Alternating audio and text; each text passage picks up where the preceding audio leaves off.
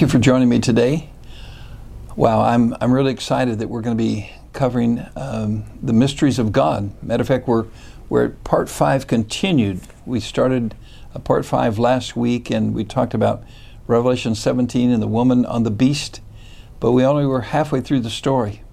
And I'm really excited that we're going to be able to continue that story today, because you see, we've been looking at the fact that there's 11 mysteries.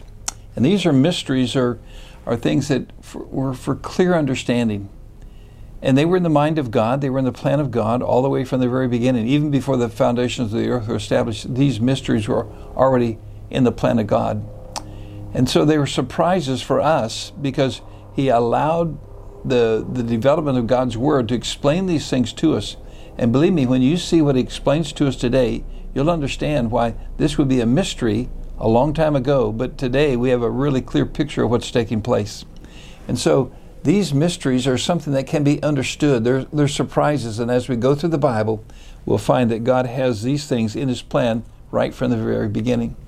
We looked at a total of 11 of them, and so far we've covered, I think, 6 or 7 of them.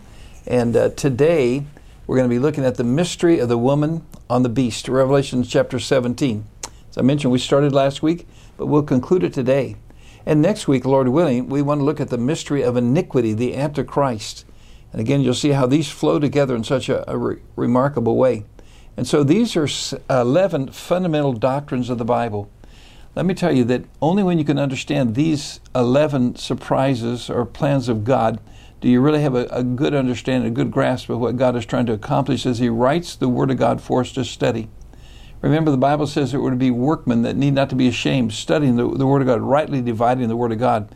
And so these are so important for us in our understanding. Now, as we look at these things, we found out last week that really the timing of Revelation 17 and 18 is critical. You see, Revelation chapter 17 and 18, I call them summary chapters. In Revelation, for the most part, it's a chronological display of God's plan.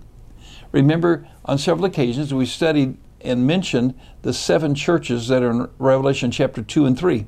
Well, those chapters 2 and 3 would be right here. This would be the church age. It's where we're living right now. But chapter 4 begins the rapture, the catching out of the church. And we have a chronological display of God's plan. And when you come to chapters 10 and 11, again, we find an interval of time. Remember, we did a several lesson series on the quest for dominion. And we saw how important that was. And so that was I'm going to call it an interval. And then again, we find the chronological explanation that God gives in the book of Revelation as we go through the remainder of the 21 judgments. But when we come to Revelation 17 and 18, these summary chapters, it says, okay, here's a summary of what has taken place. Now, if you keep that in mind, I think it's going to really help you understand what God has in mind for us. And so today, we want to look at 5 items that are really working together in the end time to do the work of the devil. Now, that's pretty strong language to say, but it's true. And I think as we search the Scripture, you're going to find out how God has laid this out and what a wonderful display of God's plan. And so here are the 5 entities that I see working together. Satan himself. The Bible says there's also an Antichrist.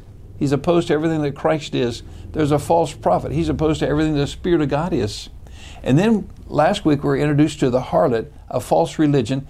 And now this week, Babylon, the political and economic system of apostasy. Now when we went to the harlot, the false religion, remember, we did this by doing some background work. We went all the way back to the book of Genesis. This is incredible. You see that really we've progressed about 6,000 years from the book of Genesis. And so when we come to Genesis chapter 10 and 11, we're probably going backwards about 5,000 years. And as you look at that 5,000 years going back, remember we saw that there was a civilization that came after the flood. There was Noah and his 3 sons, and the descendants of those. Eventually there was a man by the name of Nimrod.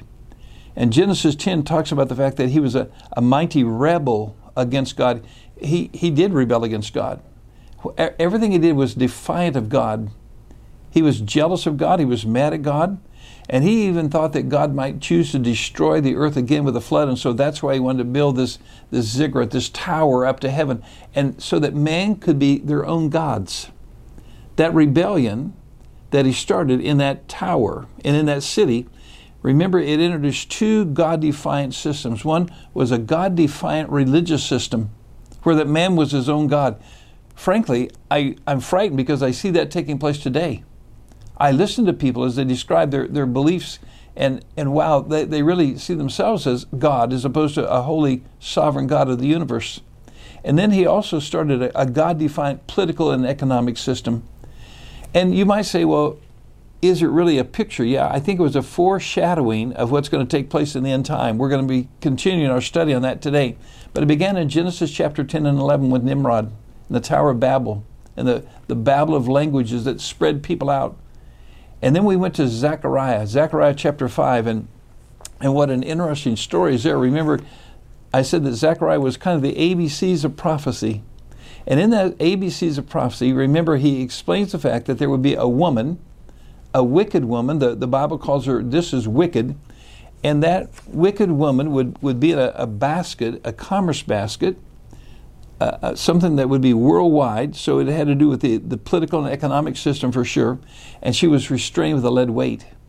But when the lead weight was removed, two evil women come out, and they had wings of storks. And remember, we found out that storks, they don't deliver babies, but instead they take things back to their original base, and they fly this ephod right back to Shinar, the very place of Babel and Babylon. And they talk about how it will establish again an evil political and economic system. So these visions of Zechariah 5 and the story of Genesis 10 and 11, they tie in with what we're going to study today. Now we go back to our chart, 5 entities. And remember the harlot, she comes to power. I think that the harlot comes to power with the Antichrist and with these 10 kings, the kings of the world. I think they come to pass in the first 3.5 years of the tribulation.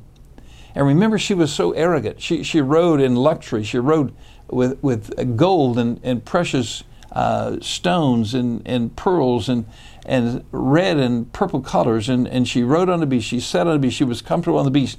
In other words, she was flaunting the fact that she committed fornication with these kings. They were married in a way that was very unusual because, you see, the kings, they were gaining something. I think the woman was helping to unite the people. She would come with a false religion. She would break down all religious barriers. Hindu, Buddhist, Muslim, Catholic, Protestant, even atheist. I think she'll unite. The world's looking for a belief system, and it could even be the environment, or it could be global warming. It could be lots of things. But let me tell you this, it's defiant of the living God. And so she rides to power with him. And then what is so incredible, what we found in Revelation chapter 17, it says this, that the kings decided to turn on her and they hated her. They destroyed the false religion. I really think that this comes about the time of Revelation chapter 13 because the Antichrist says, no, I want worship. I'm not going to share my worship with this harlot. I want worship myself. And so remember, he says people have got to take a mark of a beast and they're going to worship the image of the beast. And so what an incredible turn of events when we found in Revelation chapter 17 where the Bible said the 10 horns which thou sawest upon the beast, these shall hate the harlot, shall make her desolate, naked, shall eat her flesh, and burn her with fire. They do her in. Next, what we find is the 10 kings now commit themselves to the Antichrist. Revelation chapter 17, verse 10 through 12. It says, the beast comes to power. And now the 10 kings, they come to power and they say, wow, we can't handle this. So they give all their power to this Antichrist. And so now the Antichrist stands exactly where he's always going to stand. You see, he uses kings, he uses religion, doesn't matter. You see, he's a master. Satan's a master of using people. Matter of fact, you know something? He'll use any one of us. He used Judas and threw Judas aside. He tricked Eve and tossed her aside. And he uses all of us and he'll toss us aside. He only cares about himself. And so what happens next is also incredible because the Bible says that this political and economic system is going to be destroyed by earthquakes and fire and God himself. Now what a story. Do you see that of the 5 entities now 2 of them have been destroyed? And so I believe that this is about the time of Armageddon described in Revelation chapter 18 and chapter 19. And so what happens? Now the 10 kings are done in. And so the harlot's destroyed, the fake anti-God political and economic system is destroyed, the 10 kings have given their power to the Antichrist. There's only 3 entities left. And these are Satan, the Antichrist, and the false prophet. That's what the devil wanted all along. And let me tell you this. The Bible, God's plan and God's will, explains how he will deal with each of these entities. Let me tell you, there's a quest for dominion for sure. And it's God against Satan. It's Antichrist against Jesus Christ. It's the false prophet against the Spirit of God. And I'm going to tell you this in a happy fashion. God prevails and God wins. Let me just read to you one verse in Revelation chapter 17. These shall make war with the Lamb, and the Lamb shall overcome them, for he's the Lord of lords, and he's the King of kings, and they that are with him are called, chosen, and faithful. And that's us. That's the bride of Christ. These are Christians. We come, and we enjoy the victory that he has. Now, having seen this overall scenario that's going to take place, let's go back to Revelation chapter 17 for just a few minutes. Because in Revelation chapter 17, verses 16 and 17, these are the verses that we read. It says this, 3.5 years into the tribulation, the 10 kings don't need the harlot, and so they choose the Antichrist instead of the harlot. And it's unbelievable because this harlot that was so immoral and so willing to commit fornication with them, selling herself for any kind of luxury and any kind of power that she could get, all of a sudden they turn on her, and they don't just rape her, they kill her. The Bible says they make her desolate and naked. They eat her flesh, they burn her with fire, for God hath put in their hearts to fulfill his will, and to agree, and to give their kingdom unto the beast, unto the words of God shall be fulfilled. Notice this, all they can do is the will of God. You see, we're studying the will of God. We're studying the mysteries of God. The mysteries of God were not something that was secret. No, it's something that's going to be revealed at the proper time. And so the Bible says, yeah, they're going to give their kingdom unto the beast. Remember our last diagram? We saw them destroy the harlot, give their power down to the beast because they thought, wow, you know what? We don't need her. And it looks like the Antichrist, he's going to be the one to side with. It looks like he's the one that's going to have the power. Now, notice this, because when we come to Revelation chapter 18, it begins this way. And after these things, and so my question is, after what things? Well, I think it's after these things, after the woman is destroyed.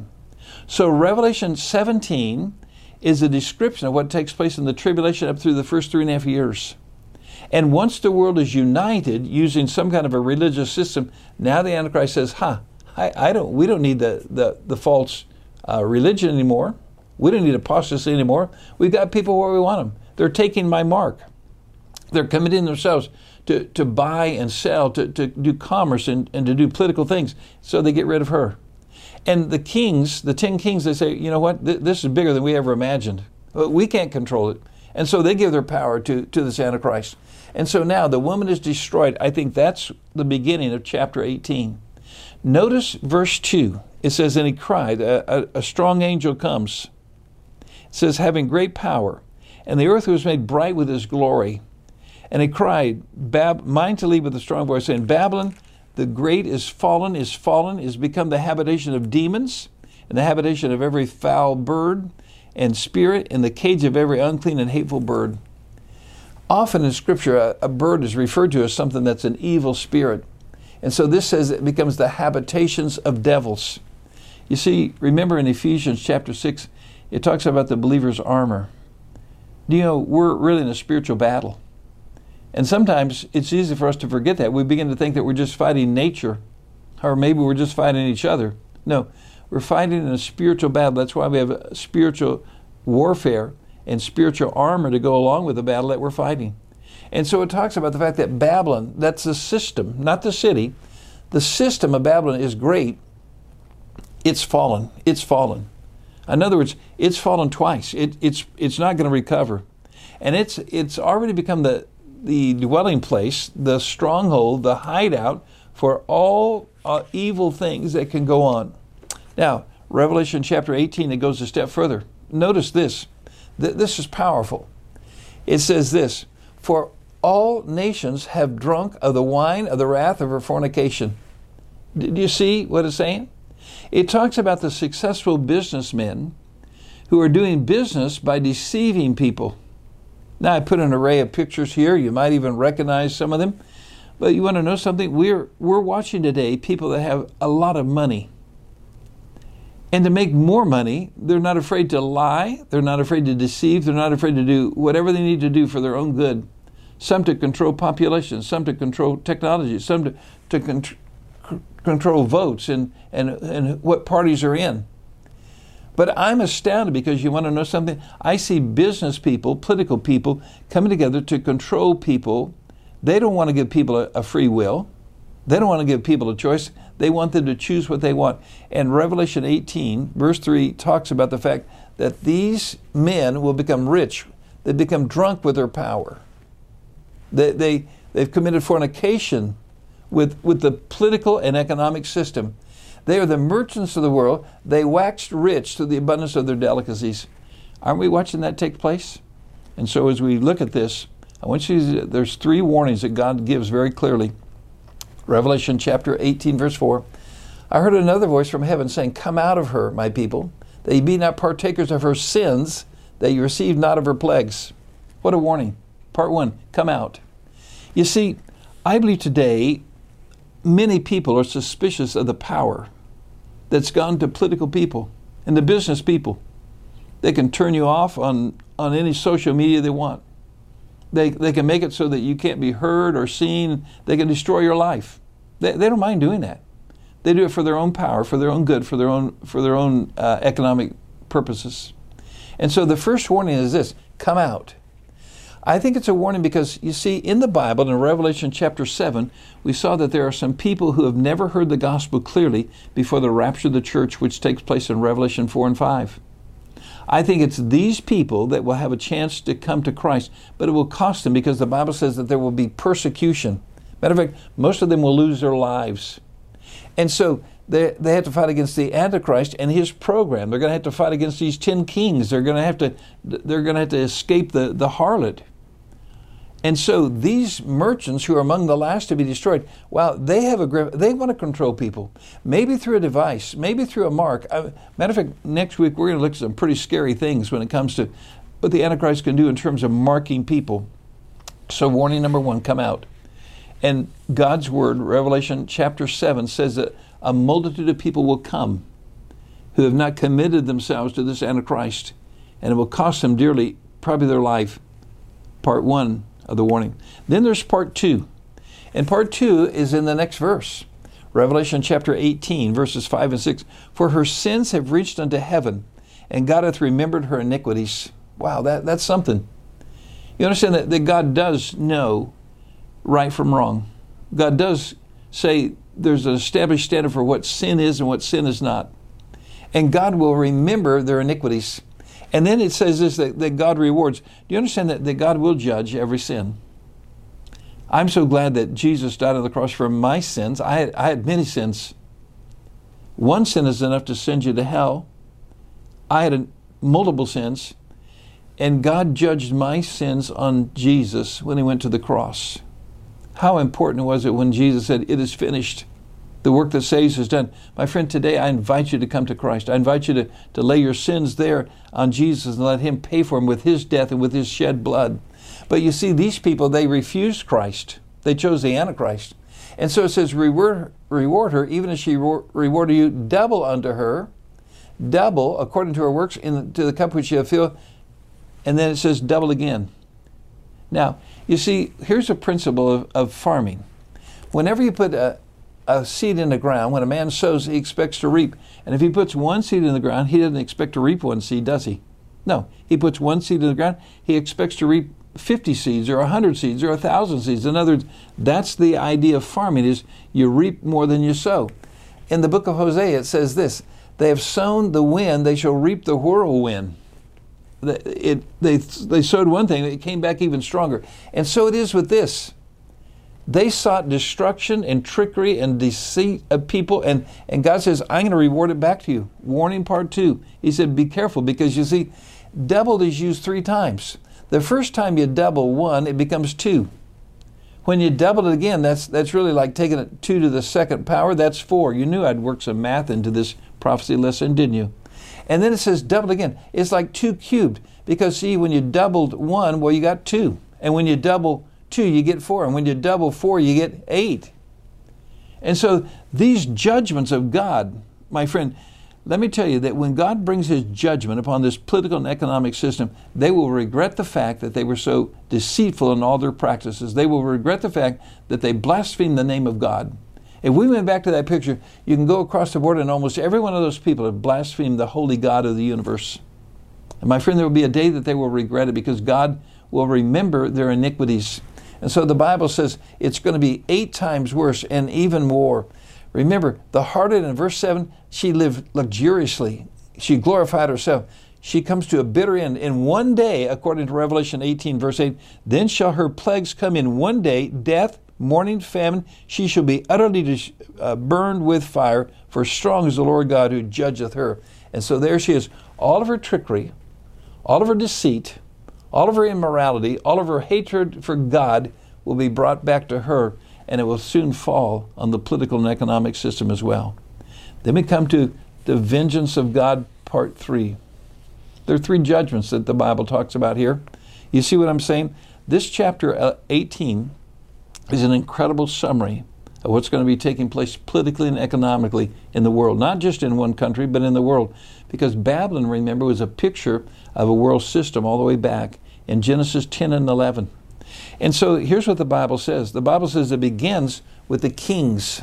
In verses 9 and 10, it says, now, once the harlot is done, the kings of the earth who committed fornication and lived luxuriously with her shall bewail her and lament for her when they shall see the smoke of her burning. They're talking now about Babylon. All of a sudden, all their stock has been put in this political and economic system that they thought was foolproof. They thought that they invented themselves. God says, no, I'm going to judge it. And so it says destruction comes in 1 hour. All the time people ask me, do you think the world's going to go broke? I said, well, I know sooner or later it will because the Bible says it will. Will it go broke before the rapture or not? I think the rapture is coming soon. The rapture may come today. The rapture may come before our program is over.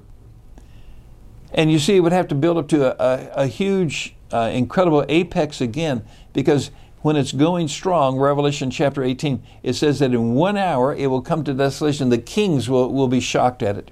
Next, the judgment will be upon the merchants. Verses 11 through 15, I tell you, you read that, it says, the merchants of the earth shall weep and mourn over her. What? The destruction of Babylon. For no man buys their merchandise anymore. And it begins to list merchandise of luxury. It begins to list food of luxuries and all this. And verse 15, the merchants of these things who were made rich by her shall stand afar off from the fear of her torment, weeping and wailing, and saying, alas, alas, that great city that was clothed in fine linen, purple, scarlet, bedecked with gold and precious stones and pearls, for in 1 hour so great riches are come to nothing. My friend, judgment's going to come. And then the Bible even talks about shipmasters. In other words, it's not going to be just on the land, it's going to be worldwide. And in 1 hour, the political economic system is going to be made desolate. My friend, do you understand that most people today are living for the paycheck, are living for a home or a car or an education?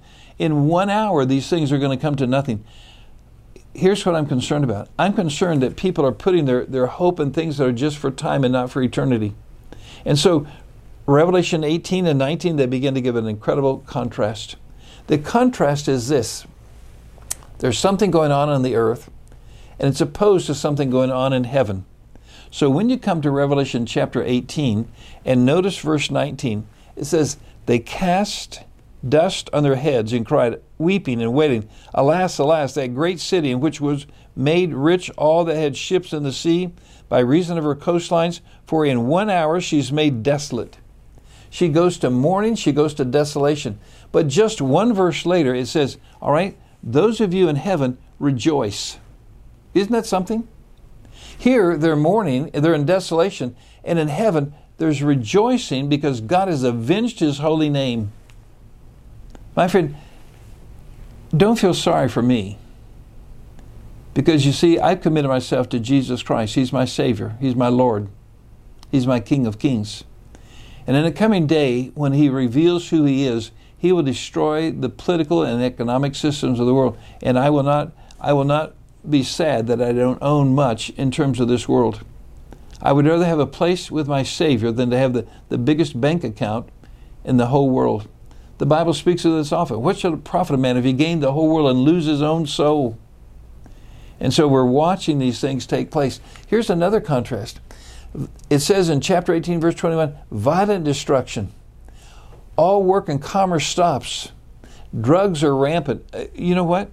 We're watching activity of the world, and it seems like it doesn't matter what's going on. We're bent on luxury. And the Bible says it will all come to a sudden end. But in heaven, notice the contrast. Instead, there's alleluias. I mean, this is amazing. It says, alleluia, praise the Lord. So be it, Lord.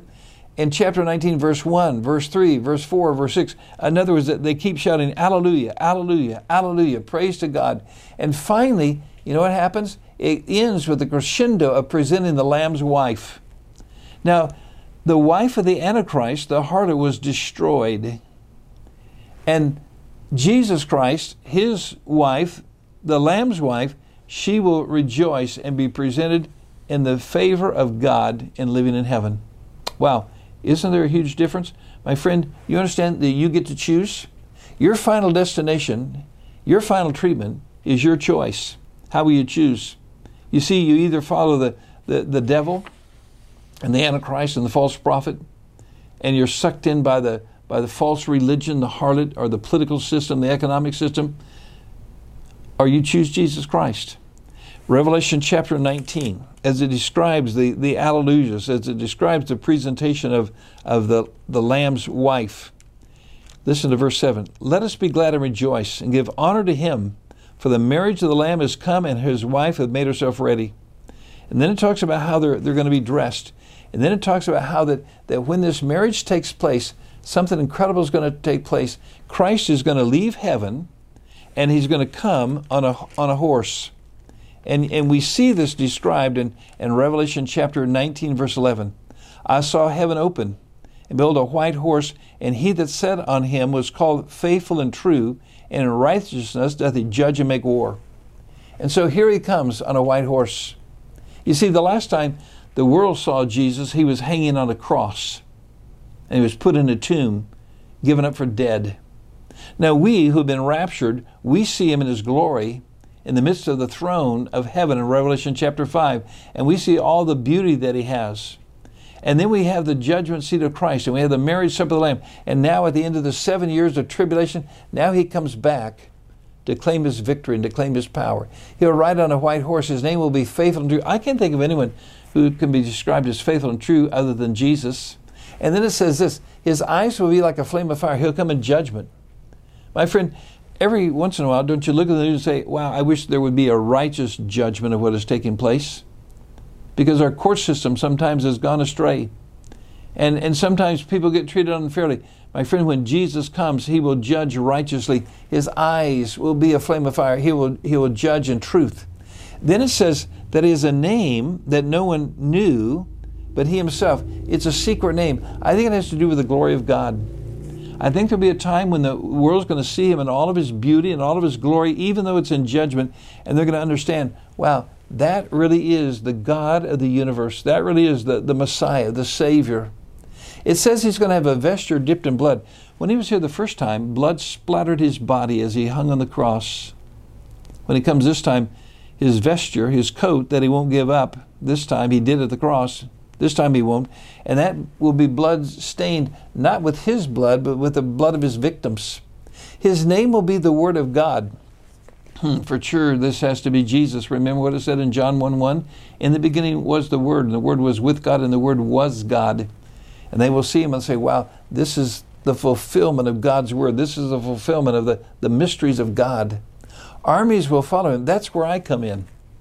Those of us who are the bride of Christ, we get to go with him. He's going to come back to this earth. He's going to settle the score. It's called Armageddon. You can find more details on it on our episode number 48. It says this, that he will have a sharp sword coming out of his mouth. In other words, with the sword, I think it pictures the Word of God. He will judge the world. He'll say, here's what my word said. Here's what my word said. And it should have been done exactly as I said it, but you didn't believe it.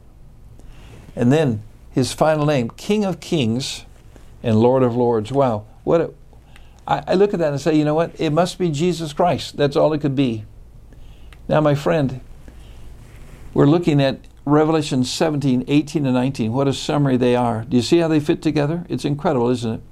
Because now Armageddon comes, and Jesus Christ rides through. He lands on the Mount of Olives across from the Temple Mount.